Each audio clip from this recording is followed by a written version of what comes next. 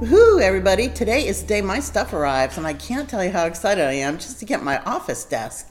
I switched around which desk is going to be my office desk, and it's going to be a nice white one, and I'm very excited to make my home in my office there and record from there. Right now I'm still in my kitchen. It's kind of bouncy around here because there's not much stuff here. Again, I'm waiting for the guys to arrive. So very exciting day for me here. I thought I would take a moment and broadcast to you. I did get 2 tables yesterday. I needed some small tables.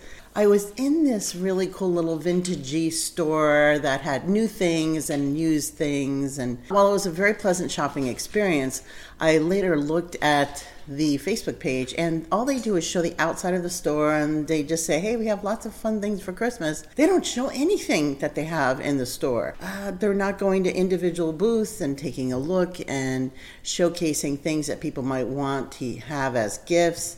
There has to be a little bit more effort in your marketing in order to make things happen. Just because you have a beautiful sign out front and you think everybody knows about it, not everybody knows what kind of things that are being sold inside each of the little areas. So you have to be a little bit more obvious with your marketing, and don't assume that people already know a lot about your business. You as the owner know a lot about the business, but people just coming in from, let's say, out of state don't know.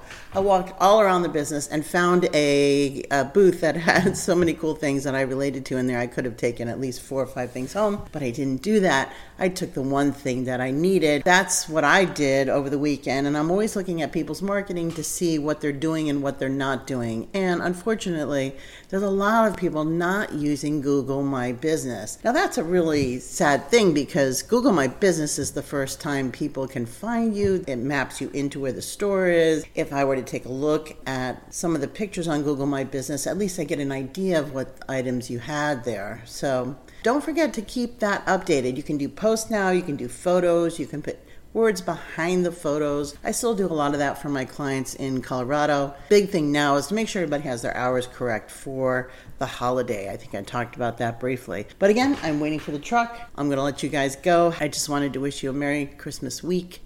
This is Jan Rossi with Marketing Residency. Have a great day. Bye.